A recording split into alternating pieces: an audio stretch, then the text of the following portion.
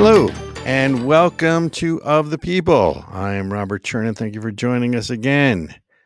Guns, guns, and more guns. Have you ever noticed that all the problems in society, according to the Democrats, are because of too many guns, too much gun violence, and all they want to do is take the guns away? The latest, you ask? So the Biden administration, under the cloak of night, they established a federal office for gun safety. I believe the exact name is, let's get this right so no one can accuse me. It's the Federal Office of Gun Violence Prevention. What's in a name? You have to love it, right? So they can't go after the guns per se. So they go after something, Office for Gun Violence Prevention, because who wouldn't be against preventing gun violence? Because if you're against preventing gun violence, you're a bad person, right? See how they word these things? Let's not forget that what they're really trying to do, and by the way, this comes on the heels of the bipartisan Safer Communities Act, which was passed after the Uvalde massacre and the Buffalo shooting. And now they're going after funding for archery and other things in schools because these are obviously deadly sports as well. So now we have the Federal Office for Gun Violence Safety or Prevention of Gun Violence. Thank you. Right. And you know they're coming after your guns. That's what this is. Let's not forget that the Second Amendment is there to protect all the rights we're supposed to enjoy in the First Amendment. And if they can't get the guns one way, they're going to try to get them another way. And who is part of this federal office, you may say? Well, the representatives from gun control groups, including the Community Justice Fund and the Everytown for Gun Safety Fund, right? Notice that when they put these things together, right, that they never talk about the real things that drive gun violence. And by the way, for the record, a gun isn't good or bad. What you do with the gun makes you good or bad. So it's the people, right? So people need more training with guns, not less. There's a mental health issue that no one wants to seem to address because it's not a mental health issue. It has nothing to do with the fact that families are breaking down and there's no fathers in home in a lot of families. There's nothing to do with the political violence that now seems to be okay from George Floyd forward, and now the other side is complaining that there's too much violence. Who do you think opened the floodgates for that? So of course they want to take the guns, because after the guns, they're already going after the laws, man's laws, God's laws, and now they're going after the guns with the Office for Preventing, let's get it right again because I'm angry, as you could tell, Office of Gun Violence Prevention. Folks, what's in a name? Guns, guns, guns. And they're coming after them again in another way. Thank you, President Biden. Folks, Robert Chernin of The People will be right back with the main show. America came into being based on a shared belief and a common set of values. Unlike other nations that were bound together based on common ancestry, race, or caste, we came into being based on a simple and shared set of ideals. That the power of government is based on the consent of the governed. That life, the freedom to live life on our own terms in our own way, free from government interference, and liberty, our most precious value, and the pursuit of happiness, which means we are free to pursue that which we choose with the knowledge and courage to know that nothing is guaranteed to us in this life. Those values, America was founded on these basic inalienable rights. Freedom to pray to God in our own way. Freedom to think and speak freely without fear of punishment or harm. And freedom to gather in our places of worship and in our local taverns. And freedom to defend ourselves, our families, our homes, and our neighbors as we see fit. The American Center for Education and Knowledge is dedicated to protecting American exceptionalism anywhere and everywhere it is threatened. ASIC is a 501c3 and depends on your tax-deductible donations. Please help us continue our fight.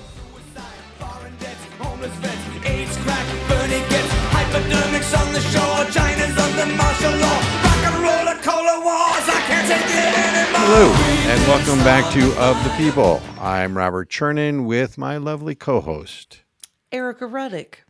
And joining us is that seer of seers, the fountain of Republican knowledge, Jay the Republican. Jay, welcome back to Of the People. I appreciate the invite, and I'm happy to be here again for another segment of Throw Up Thursday. So let's get right to it. I got What my are you? bucket ready, Jay. I got What my are my you? Can bucket I say ready. this on air? What are you puking up today?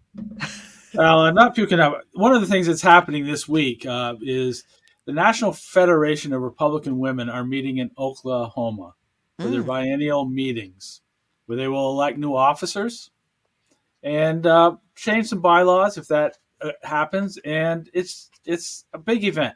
They expect over 1,000 people there. And for you that Wow. don't know, the Republican National Federation of Republican Women have over 1,200 clubs nationally with 64,000 Republican members. But one of the things that's happening, and one of the fights that's going on the floor this year, is whether or not transgender folks will be allowed to become members of the National Republican Federation of Women. Come on, come Oh. on. Wait. Let me Howdy see. doody. Let me see if I got this right. So, Republican, ostensibly conservative women are now going to vote whether or not to admit men who have transgendered to a woman as a member of this Republican women's organization. Am I hearing that right? You're hearing that right. And one of the things is there was a motion, a resolution that was shot down by the existing leadership that would have changed the definition of what is allowed in the Federation. So, just to give you a little background, right now there are slates of officers that are running, and one of the members of the slate is the chair from New Jersey who wants to be part of the leadership of the National Party. 3 years ago, well, in 2019, the New Jersey president, who was this woman running for election to national office, nominated a transgender person to become Woman of the Year in New Jersey. Oh, wow. So she nominated a man to be Well, Woman of the Year, is what you're saying. I get really confused about whether it's man, women, all those kind of things. So I always refer to it as a transgender person. Okay. So one of the reasons they're saying this is they're worried about lawsuits that are coming, which is ridiculous. If you look at some of the experts in the field of First Amendment rights, and the First Amendment talks clearly about the freedom of association. And that was brought out just recently in the circuit court in California, the Ninth Circuit Court, that took on the case of Anita Green versus the Miss United. Let me make sure I get this right. The Miss United States of America pageant. Okay. Oh, I thought it was Miss Universe. I had heard that Miss story. USA. Okay. It is the Miss United States of America. The circuit court, which is well known as being a very liberal court, and that's why Anita Brown brought that case in that particular district. Right. The court said that as a private organization, they have the right to define who can become a member of that organization and who can participate. So the courts have already ruled, and the Supreme Court has ruled several times in these cases regarding free association. So even California, who's super liberal, sided with Miss USA pageant. Exactly. Oh, so that they could define, and it was very clear that their members, those who could compete, were biological women. So now that throws out the whole reason for the National Federation of Republican Women to say that we're afraid of lawsuits, and that's why we still continue and will still allow biological men to be part of our organization. It's interesting that one of the states that has already fought back is Arkansas. And Arkansas, in their bylaws, have said, and let me quote, a woman is defined as being born a DNA biological female at birth. So the Arkansas National Federation of Republican Women made it very clear that their organization is strictly about biological women. We looked at what Riley Gaines is doing nationally to talk about defining a woman. If the Republicans themselves are not willing to step up and define what a woman is, what hope do we have? So that's my throw up of the week, that these National Federation of Republican Women are actually considering allowing biological men to be part of a Republican organization for women. I mean, they might as well just change their mind and call it a National Federation of People. That's Because I what. don't want them What's to the throw point? Republican in there. It's if they're defining it as a woman's organization, you should be a biological woman. I That's think you my make a thought. really good point, Jay, is if even the Republicans will not stand up for women or Republican women, what is the point of being a Republican anymore? Well, and I don't know if we go back to the person in New Jersey that was nominated to be Woman of the Year, a transgender person.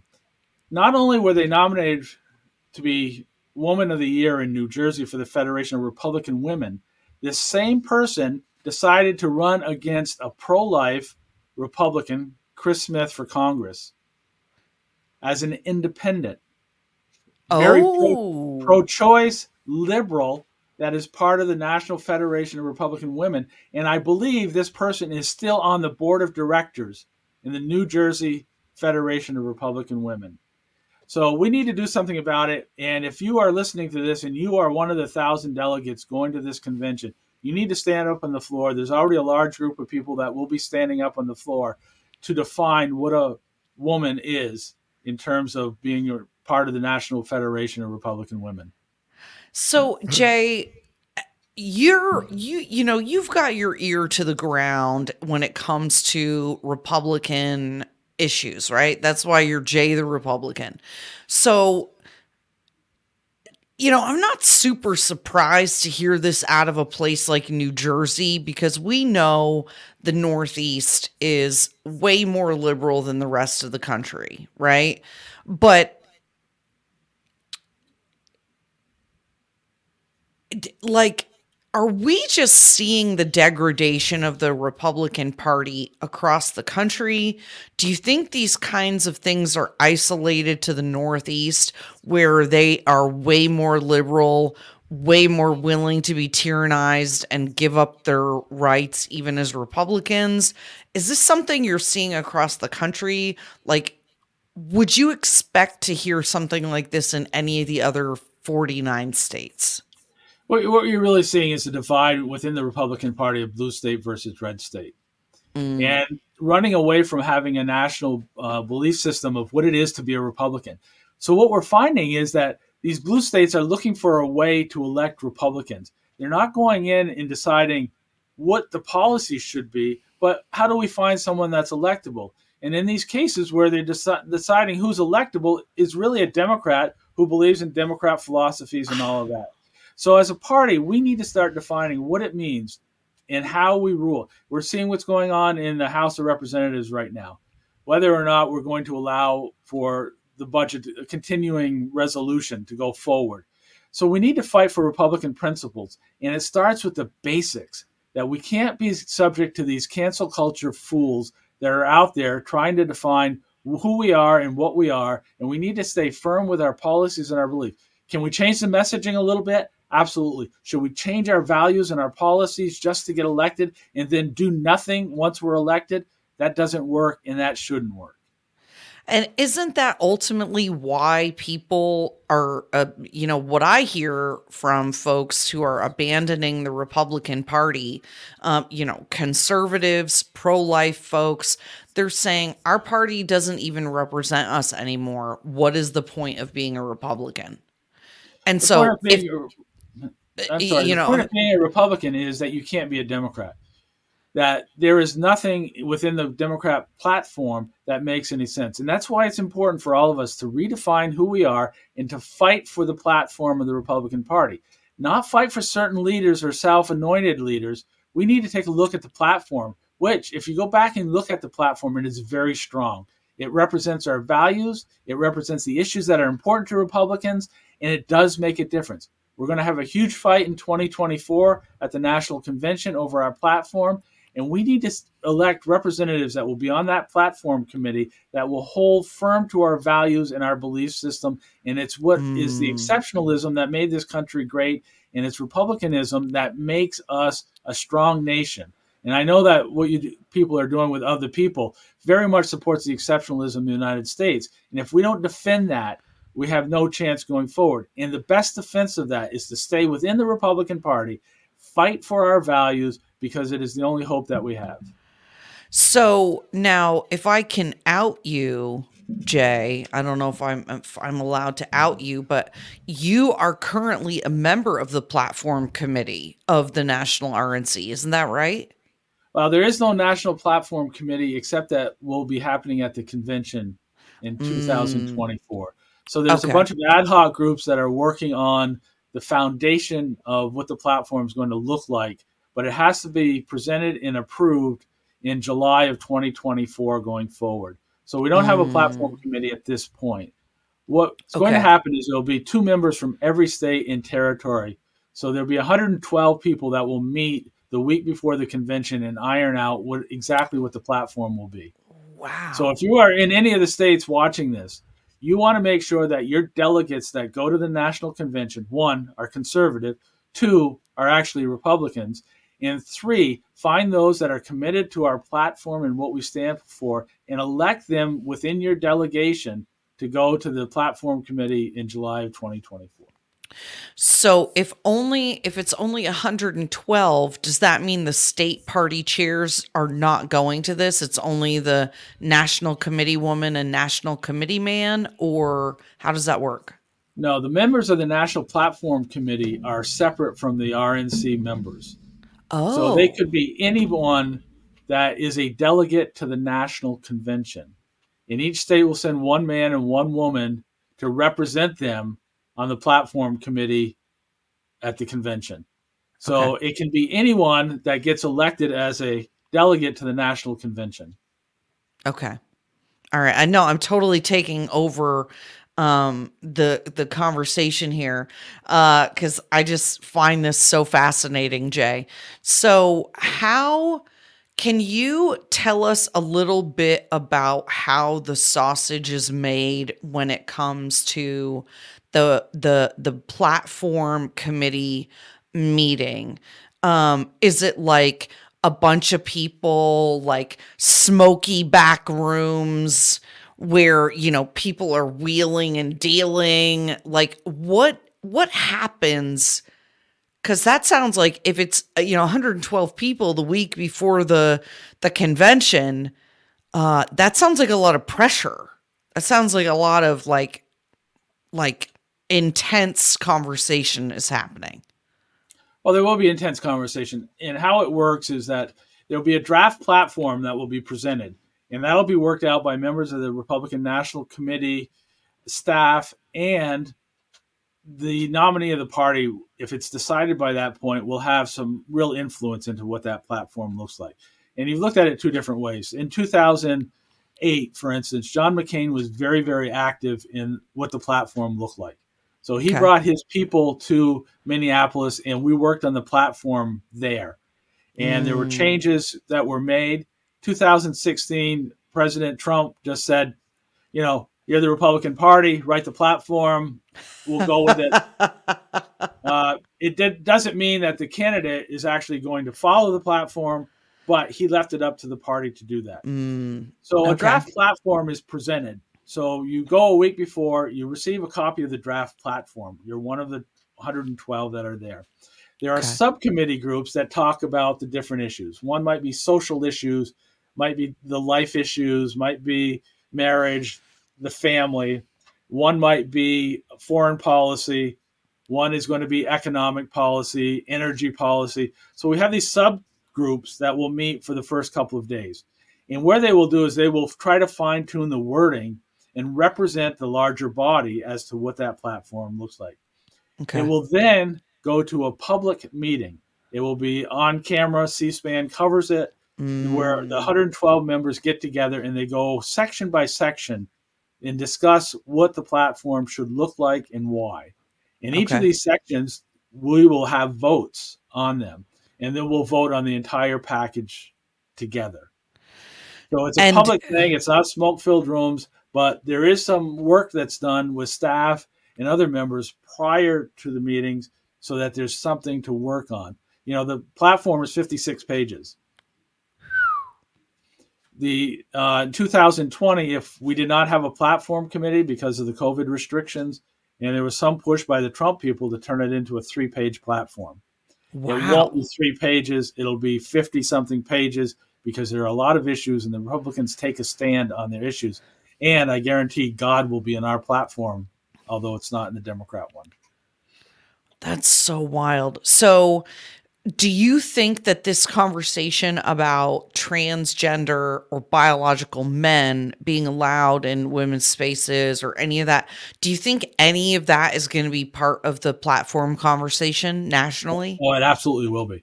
And there'll be fights to define what a man is, what a woman is, and all of that. I'm sure there'll be a section on transgender people in sports. Riley Gaines is out there making great statements on what that should look like. So whatever happens at the meeting of the National Federation of Republican Women could actually have a tremendous impact on the platform committee meeting. No doubt about it. And also, if you take a look at California, just put together their platform, and it's very weak on the issues. It doesn't support the traditional values that we have. And so when you put together all the concepts that are going into the national platform, people will take a look at the California platform. They'll take a look at the Arkansas platform. They'll take a look at a lot of the different states' platforms and use those as guidelines, as a referral going forward. So I think we really want to take a look at what's going on with the National Federation of Republican Women, but we also want to make sure that anyone that we elect to represent us at any level stays true to our values and our belief systems and what we're doing. And I appreciate you having me on for this Throw Up Thursday segment. It was a little long, but I think we need to make a difference out there, and don't stop fighting for your values. Yes. And most importantly, Jay, I think we want to emphasize, write to your national committee representatives right now. If you are watching or listening, don't just hear this and think, oh, this sucks and is stupid or whatever. What we need y'all to do is to act. Make sure you reach out to your local chapter of the National Republican Women. Let them know, especially if you are a woman, if you want to remain a woman and protect women's spaces and women's organizations, reach out to them today. Tell them what you think. Reach out to your national committeeman, national committee woman. Let them know what your priorities are, because if they don't hear from you, they're just going to go to these meetings and do whatever they want. These people are there to represent you. So go out, take responsibility, and let your elected representatives, your appointed representatives, your national Republican women know that you want to protect women's spaces. Thank you so much, Jay, the Republican, for coming on today and throwing up about the National Federation of Republican Women. Thank you for having me. Thanks, Jay. Robert, can Ericka. you believe this nonsense? What is this? Are we going to be talking about this anymore in the next segment today, or what? Well, I think we have another guest coming on. So, Jay the Republican, thank you for stopping in and throwing up on Thursday. Folks, we have to go to a break. We will be right back after the break.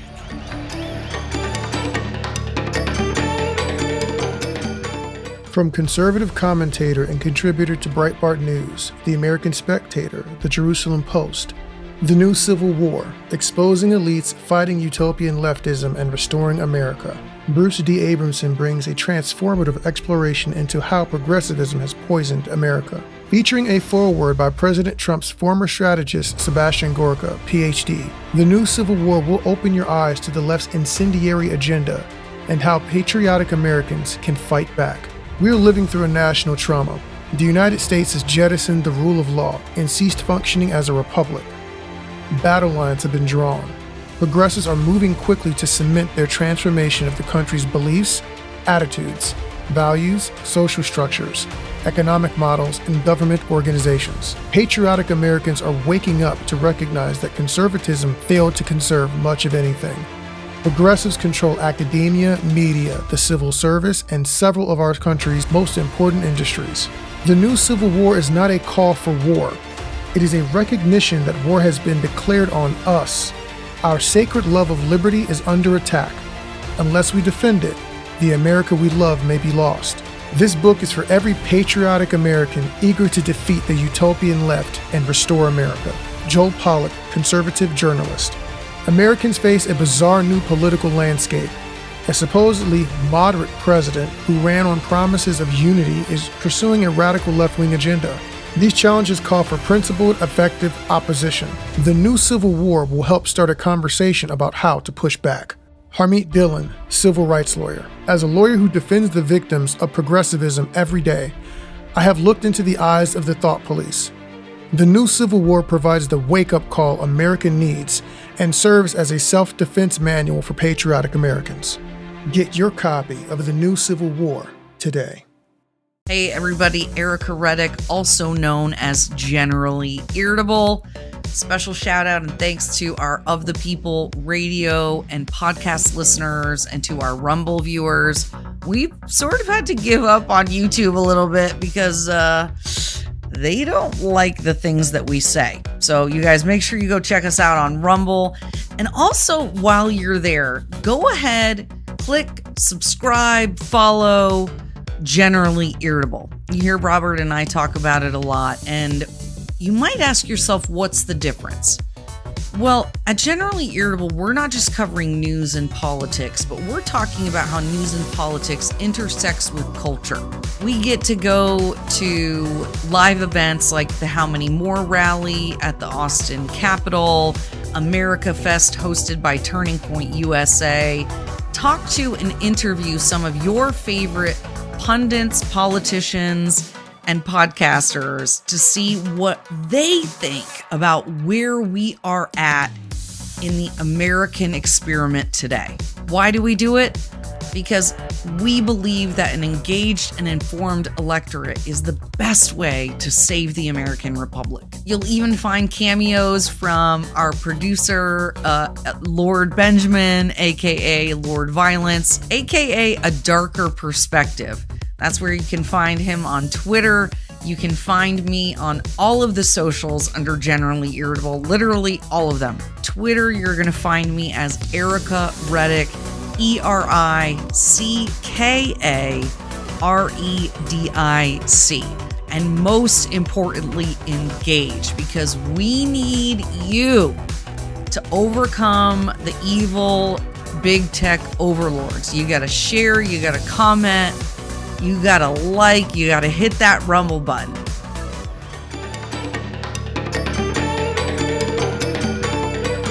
Hello, and welcome back to Of the People. I'm Robert Chernin with my lovely co-host, Ericka Reddick.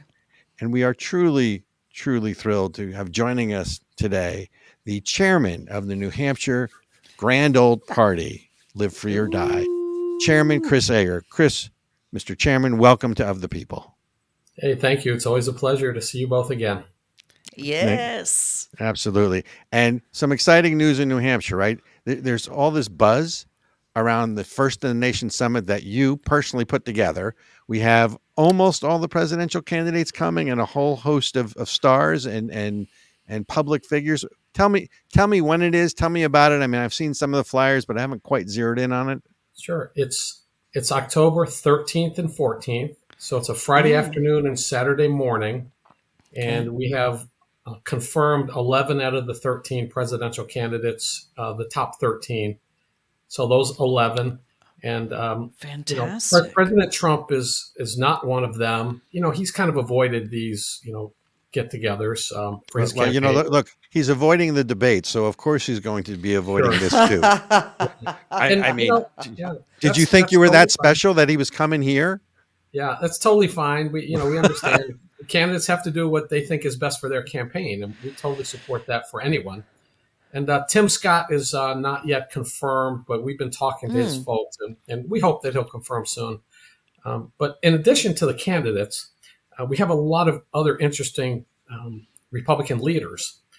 So Senator Joni Ernst from Iowa is coming, as well as Congresswoman Kat Cammack from Florida. And they're both... Love her. Along with Senator Grassley and Senator Tom Cotton, they're kind of like our adopted congresswomen and senators. since we have no representation in Washington. That's right. Wait. On the Republican Senator side. Hassan, you don't want to adopt Senator Hassan and Senator Sabine? No. Wait a minute. Maggie, come on, Maggie. Family incompatibility. I don't think it would work. So who are some of the other? So because I know there's a cavalcade of sort of prominent GOP figures. Yeah. Who else is coming? There's a ton. So we have the last press secretaries from both the Bush and Trump administrations. We have Sean Spicer coming, and Ari Fleischer's coming. My buddy he's coming, and Ari Fleischer. They're both coming. So nice. that's pretty fantastic. We have leadership. Ronna McDaniel is coming, as well as the co-chairman, Drew McKissick from South Carolina. And we've also got other RNC people who are very prominent and leaders in the party. Harmeet Dillon will be there. Yeah. Isn't she representing the, oh my God, who's the swimmer? Riley Gaines. Isn't she representing Riley Gaines in her case? Her law firm represents a lot of Republican or conservative folks in court. I believe she's doing that, but her law firm is representing President Trump and the challenge on the 14th Amendment to try to keep him off the ballot in New Hampshire. So her law firm she'll be fun. Yeah, so let's hold off on that because I want to spend a whole lot of time talking about that. But so give me some of the other luminaries besides sort of institutional figures, because I know there's some social media sort of. Matt Foldy is coming, and he's a very young gentleman that ran for Congress in Maryland, and he's on this show. I'm not familiar with it. My kids are, and younger people, but Ruthless. Are you aging Turning yourself? Point USA is a co-sponsor with us, and Tyler Boyer. Tyler Boyer is the chief operating officer. He's running a panel of young people, and Matt Foldy is one of them. Also, Caroline Levitt's going to be on that panel, who ran for Congress in New Hampshire. But we also have Morgan Ortagus. I love it. Morgan Ortagus is coming from former State Department spokeswoman.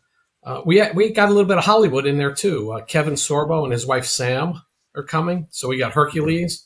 It reduced our cost for security since we got Hercules there. We're not worried about anything at all. That works. Yep. I love that you have a real cross section of not just the regular candidates for office, but that you're also bringing in culture warriors and folks who are engaging with young people. Like, it sounds like you really took the time to make sure everyone who considers themselves a Republican or Republican adjacent is going to be represented there that weekend.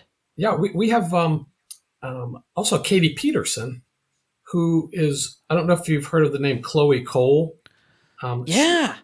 So she's a young lady who was convinced at a young age to have these mutilation surgeries. The gender transition. But she's speaking, and she's a local. She's very effective. We're looking forward to her speaking as well. And fantastic. It's gonna she's the gal. She's the gal who's been doing some investigative reporting and like going into these meetings and getting footage of crazy school boards and compiling it and really engaging across the country. Oh, this is so exciting.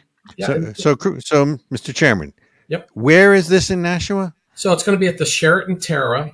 In Nashua, so it's exit 1 in New Hampshire, coming up Route 3 with a turnpike. Ooh. And anybody can sign up. So if we have people coming from different states, as far away as Wyoming, and you can sign up at nh.gop. There's a First in the Nation Summit link. And we also have organizations that'll be set up. So the Term Limits organization is going to have a booth. We're going to have, a little bit of a Radio Row there. Hope you guys can join us. And fantastic. We're going to have receptions and breaks in between some of the speakers as well, because we know people want to network, is not just sit there and watch speeches back to back, but network with some of these people. Kevin Sorbo is going to sign some books. We know that. But we've got, Lee Zeldin also. He hasn't been to New Hampshire that I'm aware of. And so having him come in is really interesting as well. But we have a big tent. nh.gop is the website. nh.gop. People can go to the First in the Nation Summit. It's got to be like a banner on your page or something. Mm-hmm. Events. They can click the link, sign up, get tickets. Yep. And we're doing tickets. We're serving box lunch on Friday and continental breakfast Saturday. There's also a reception after the event on Friday evening, and Saturday we'll have a little, kind of like a little reception food bar. And so we want to make it fun as well as informative and do a lot of networking as well. Mr. Chairman, you're a class act. This sounds like a great event. Folks, First in the Nation Summit, right? Friday, October 13th in the evening, and starts 14th, at 6. Yeah. 6, it starts at 1 o'clock. 1 o'clock Friday afternoon, and then it starts 1 o'clock to about 8 o'clock, and then Saturday morning 8:30 to about 1. And if you can't make it right at 1 o'clock, that's okay. You can come in a little bit later on Friday. And our whole itinerary, minute by minute, who's speaking when, that should be posted by tomorrow morning. So, fantastic. We also have universities represented. We invited college Republicans from all the universities in New Hampshire to come, and we have sponsors for those folks. And so we really want to network with college Republicans, Turning Point, some of the more senior Republicans, some of the thought leaders out there across the country, and kind of put it all together for people to help promote the cause going into 2024. So we're really excited about it. It's going to be a lot of fun. You know what it sounds like? There's that old expression is, doesn't matter if you're there. It only matters if you're not there. There you go. This sounds like one of those events. So folks, First in the Nation Summit, New Hampshire, Live Free or Die. Be there Friday the 13th, Saturday, October 14th. Now, Mr. Chairman, I want to jump to this whole 14th Amendment. Yes, that's been going on fascinated in New Hampshire. by this. So what's the latest? What's going on? And I happen, just so you know, since the radio people can't see me, but the podcast people, I have my little Constitution here because I want to go into this whole 14th Amendment. What's going on? What's the latest in New Hampshire? So we had 2 filings from an individual challenging President Trump's ability to be on the ballot based on the 14th Amendment insurrection clause. So Section 3. And wasn't one of them Corky Messner? He threatened to do it and teed it up, but he actually, as far as I know, hasn't filed. But this other gentleman from Texas has filed. And wait, somebody from Texas can file about who can be on the frickin' ballot in New Hampshire? We have a free country, and people are free to do things that stupid things, right? Exactly. Yeah, that should not be allowed. You can't say that, Mr. Chairman, but I can. That is dumb. I don't know why Texas has any right to tell New Hampshire what to do. Right. Yeah. But anyway. By the way, the banter between Eric and I, Mr. Chairman, is why people love tuning into us, because there are no sacred cows. So we have to call out Texas, even though that's her home state. Well, I'm in Texas right now, and he hasn't come to me yet. He hasn't found me yet. All right. So this knucklehead from Texas. Can I use the word knucklehead? The knucklehead from Texas filed. So what's happening?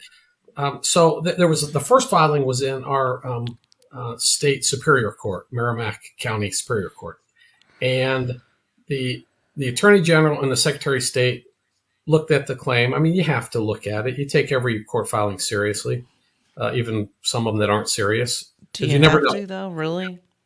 So they had a press conference last week, the Secretary of State, and said their determination was that the 14th Amendment really didn't apply to our primary, who's going to be on the ballot, because it says you can't serve.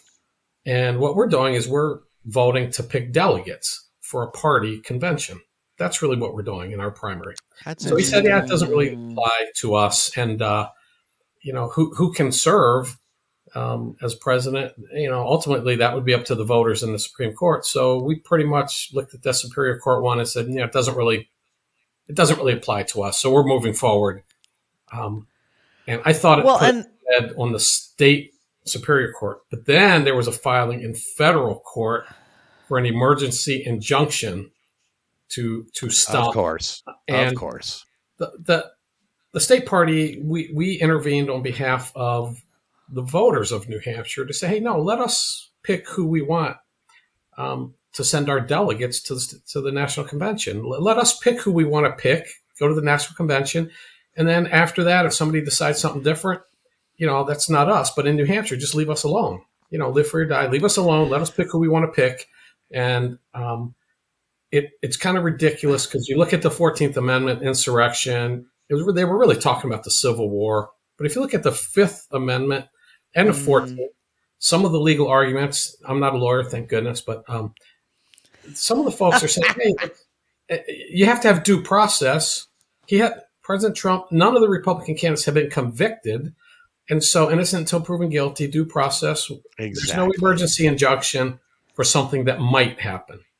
And even if it So let me just really quickly, as I'm thinking about this, right? So really what we're doing, like you said, is picking the delegates. And for a lot of people, I don't think they understand the Electoral College and how the Electoral College works. So worst case scenario. That's because we don't teach civics anymore. Right. But technically speaking, you're picking your delegates, right? And so New Hampshire says we pick a Republican candidate. You go to the convention. In theory, if by then something has happened and President Trump is convicted, you could still pick a different candidate. Right? Like the delegates. Wait. The faithless electors? What are we talking about? I mean, yeah. So let's say President Trump wins the primary, and then the delegates go to the convention, and somewhere in between there, President Trump actually gets convicted of insurrection. Then the delegates could pick whoever came in second. So I think in theory. Am I digging into the weeds too much? Am I being too nerdy right now? No, I don't think you can be too nerdy. It's okay. Yes, you can. Yes, you can. So our primary date is likely January 23rd. Okay. Unless the Democrats in Iowa do something crazy that forces our Secretary of State to reconsider. And we're working through that, but I'm hoping it's January 23rd, a week after Iowa. So we pick 22 delegates in New Hampshire to go to the National Convention. And they're apportioned by our state rules and the RNC rules. And so let's say, one candidate gets 11, another candidate gets 11. Okay. That's how we pick delegates to go to the state convention based on who they picked in the primary, the percentages.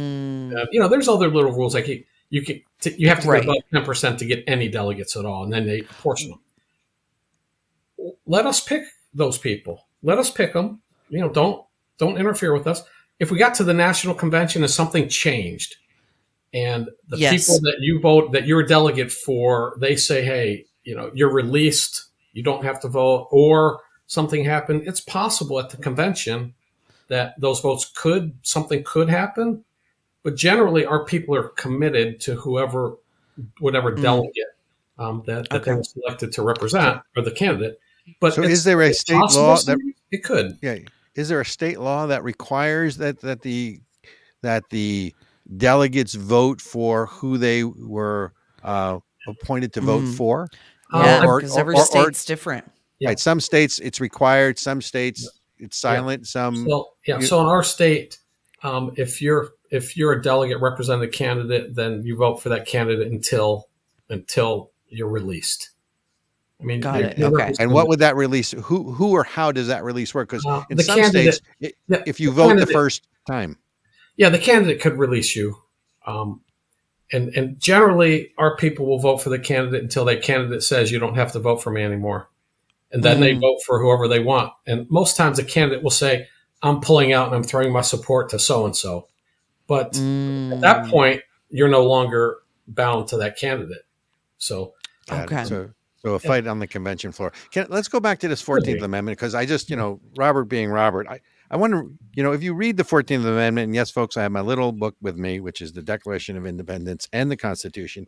So Oh, Article 14, Section 3 says no person shall be a senator or representative in Congress or elector of president or vice president or hold any office, civil or military, under the United States or under any state, if you shall have engaged in insurrection or rebellion against the same, or given aid or comfort to the enemies thereof. Based on that standard, let's see, Uranium One deal here, Hillary Clinton, Joe Biden taking money from China and Ukraine and all those other giving things. money to Yeah, Iran and yeah, giving leaving money to weapons in Afghanistan and Obama as well. But this says you can't be a senator, you can't be a state rep, you can't be an elector. So if they want to apply that standard, look, we want to clean out Washington, D.C. and drain the swamp. This might be a good way to do it. What do you think? And I know I'm sort of poking the bear, but can we do that with all the representatives who openly violate the Constitution and try to override all of our checks and balances? Yeah, I mean, you could make the argument that anyone that's associated with keeping the border open, on the southern border, and allowing all the fentanyl coming in, you could argue, hey, that's a lot. Correct. Supporting an insurrection or an invasion. Bribery, I mean, you could say, well, President Biden should be impeached for failure to uphold the Constitution and for bribery. Looking at what happened in Ukraine, it looks, that evidence to me looks, much stronger than the evidence against President Trump. For so we're going to kick him. We're going to kick him off the ballot too. Then. Well, I mean, there was a judge in New York, I think in the 1980s, who said, you can indict a ham sandwich. So 91 indictments. We got a lot of ham sandwiches out there, but we don't want them all indicted. And we have RNC members who have felony charges against them because they allowed their name to be used as an alternate elector should the votes of that state not be certified. And some of those states were very close, and they said, hey, we need to be ready just in case something switches. Just because they had their name on there and they signed a document to be an alternate elector, they have felony charges racking up hundreds of thousands of dollars of bills for legal services. What? So it's ridiculous. We're criminalizing politics. Right.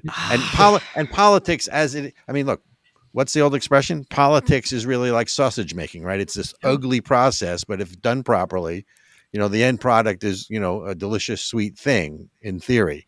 So we're there. So there are RNC committee men or women that have felony charges because they agreed to be an alternate elector just in case the original electors weren't seated.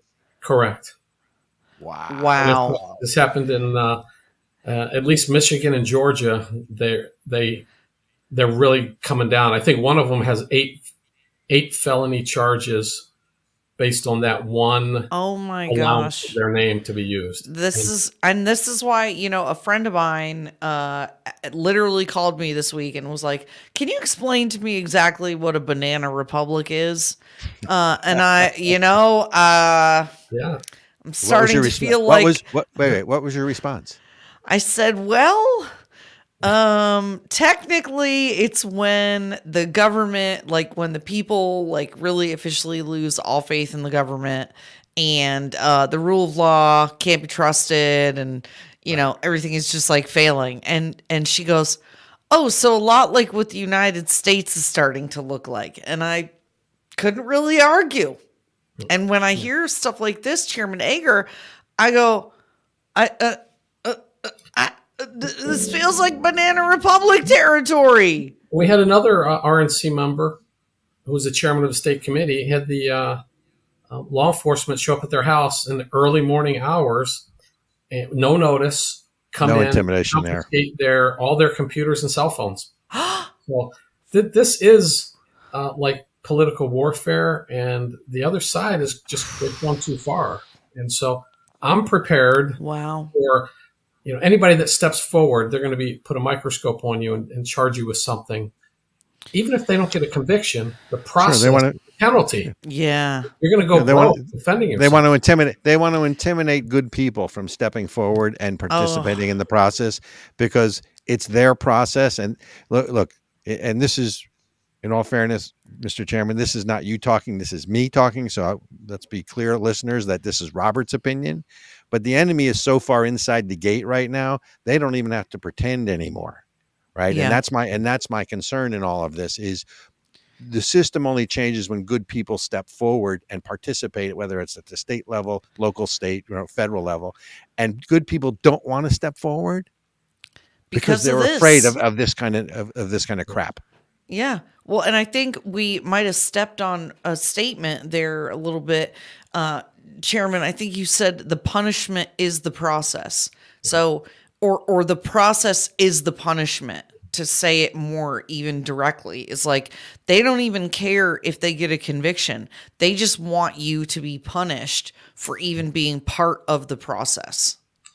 Yeah, it seems pretty clear to me that, they want to make examples out of people. And I think, like Robert said, intimidate others. Right. And, the reason for the First Amendment was not, for people to say nice things out in public. It protected tough political speech. I mean, really like hard-hitting political speech is what it was designed for.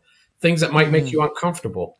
But that was what it was intended for. And now the Democrats and the institution, Department of Justice, is being misabused, if that's even a word. They're using that to kind of criminalize political speech, and exactly right. It's kind of disheartening. But I'm not discouraged. I'm kind of encouraged because people aren't going away. People are saying, no, you might want to call me a domestic terrorist because I went to a school board meeting, but you're not gonna frighten me. So even more people are stepping forward, which is great. It's a great sign for us. It's almost like them being so brazen with the attacks is actually waking more people up to the problems of the system. Yeah, and I think you can. The American people are like a big bear. We're generally kind of, pretty gentle and quiet. But I mean, I think you can only poke the bear so many times. And average people are they get it now. They're looking at what's happening and they're going, what the heck? And so the best way to do something is to get involved in your politics and help get people elected who think like you. That's the best thing you can do, because then you can have meaningful change. And in New England, it's going to be a little bit different than it is, say, in the Southeast. We might have to be a little bit more incremental here. Federal seats in New England, 1 out of 33 Republican. Susan Collins. Yeah. So 1 out of 33, Susan Collins. But so we're not going to turn around 20 or 30 right away, but we're going to have to start chipping away at that. And hopefully this year we'll be able to do it. Well, let's talk about local elections, right? I know that in New Hampshire, the House is almost evenly divided, and we haven't done so well on the Republican side with the special elections. There is one more coming up. Why don't you tell our listeners, because don't forget, we are in the middle of New Hampshire in terms of where most of our listeners are, and the importance of this, even though they can't vote in this election, but they can certainly support it, right? Because I think it's Hillsborough. Or so is it we have right now, if you go from Maryland to Maine, there's only one Republican-controlled state in the state house. That's New Hampshire. We're the only one from Maryland to Maine. And, we hold the House, Senate, and the governor. The Senate, 14-10, is relatively stable. The House right now is 400 people, 198 Republicans. 199 Republicans, 198 Democrats, and 3 vacant seats. Wow. So those 3 vacant seats will have special elections. One is already determined. That's going to be coming up in November. And that's Nashua Ward 4. And why is that one already determined? Well, they've determined the election date for that one because it's been vacant for a while. Got it. So that's a heavily Democratic district, which, could, if the Democrats win, could put us in a tie. Then there's two more that became vacant last week up in the north part of the state in Coas County. So let's just say we had a 199 to 199 in January. We're likely to have two more special elections. If somebody wins, if we split them, it's a 200 to 200 Mexican standoff. And who's the Once tiebreaker? the party wins both, then they'll go 201 to 199. Wow. How do you govern? How do you legislate in a tie? Is there a similar to the U.S. Senate where the vice president breaks the tie? Who breaks the tie in New Hampshire? The governor? I don't think you break a tie. I think the House has to figure out how to govern itself with the split group. It could be they cut a deal and say, hey, you get to be speaker, and but you got to split the committee chairmanships. It could be, some kind of arrangement, but the House has to figure that out if it happens. We're hoping it doesn't happen. Well, and Governor Sununu isn't running again next year either, right? So that means your governorship is going to be a wide open race. Yep. That's true. And we have two very good, competent candidates running for governor right now. The former Senate President Chuck Morse and former U.S. Senator Kelly Ayotte. Either of them would be a far better choice than any of the Democrats who are running. One of them is Joyce Craig, the mayor of Manchester, where crime and homelessness has skyrocketed. Do not elect that person. No, but her campaign motto is "Let's turn New Hampshire into Manchester," and people are like, "No." They clearly have not been to Manchester. They clearly have not been to Manchester. And Mr. Chairman, our last show we were talking about Manchester doesn't qualify as a big city, but we were trying to look around the country and name of the top 10 cities, right? All of them are blue. Actually, Dallas just turned red because the mayor, changed parties. But name one that's well governed. That's a blue. I mean, all the cities are blue. I mean, so at some point, someone's going to have to connect the dots and realize that Democrats don't know how to govern unless, of course, you want less laws, more crime, and anything goes. Yeah. What the good news is on November 7th, in a few months, we have an election for a new mayor of Manchester. And there was a runoff because it's nonpartisan in name only, but nonpartisan. The Republican running was unopposed by other Republicans. He won about 42% of the vote. The next highest Democrat of the three running got about 25% of the vote. Wow. So we have a realistic chance. But they'll coalesce. It's going to be tough. It's going to be very tough. But we have a great candidate. He's been able to raise money from in-state. His opponent, half of his money has been raised from out of state. Full half of that is out of state union money. So the people in Manchester are going to see, they're going to know who's who in the zoo. This guy's owned by the unions, and how's that going to help the city? And so we have a chance to stop Manchester from turning into Manchganistan and keep it a great city. By electing, Mayor Jay Rouet, and Jay's running. He's not running as a partisan. He's running as a, right down the center of family kitchen table issues in Manchester. He's not getting involved in the big partisan politics at all. He's just, hey, I want to make the lives of people in Manchester better, and he's resonating very well with a lot of people. So you have some really big elections coming up this year, Chris. Or Chairman Ager, sorry, we're formal here. Yes, Madam Reddick. We have some very important ones coming up. We call her Lady Ericka. That's okay. By the way, the word of the day is Manchganistan, if I pronounce that properly. That is my word of the day. Manchganistan. So, Mr. Chairman, we have to go to break. We're getting the high sign from our producer. Folks, you're listening to Of the People with Robert Chernin, Ericka Reddick, and the chairman of New Hampshire GOP, Chris Ager.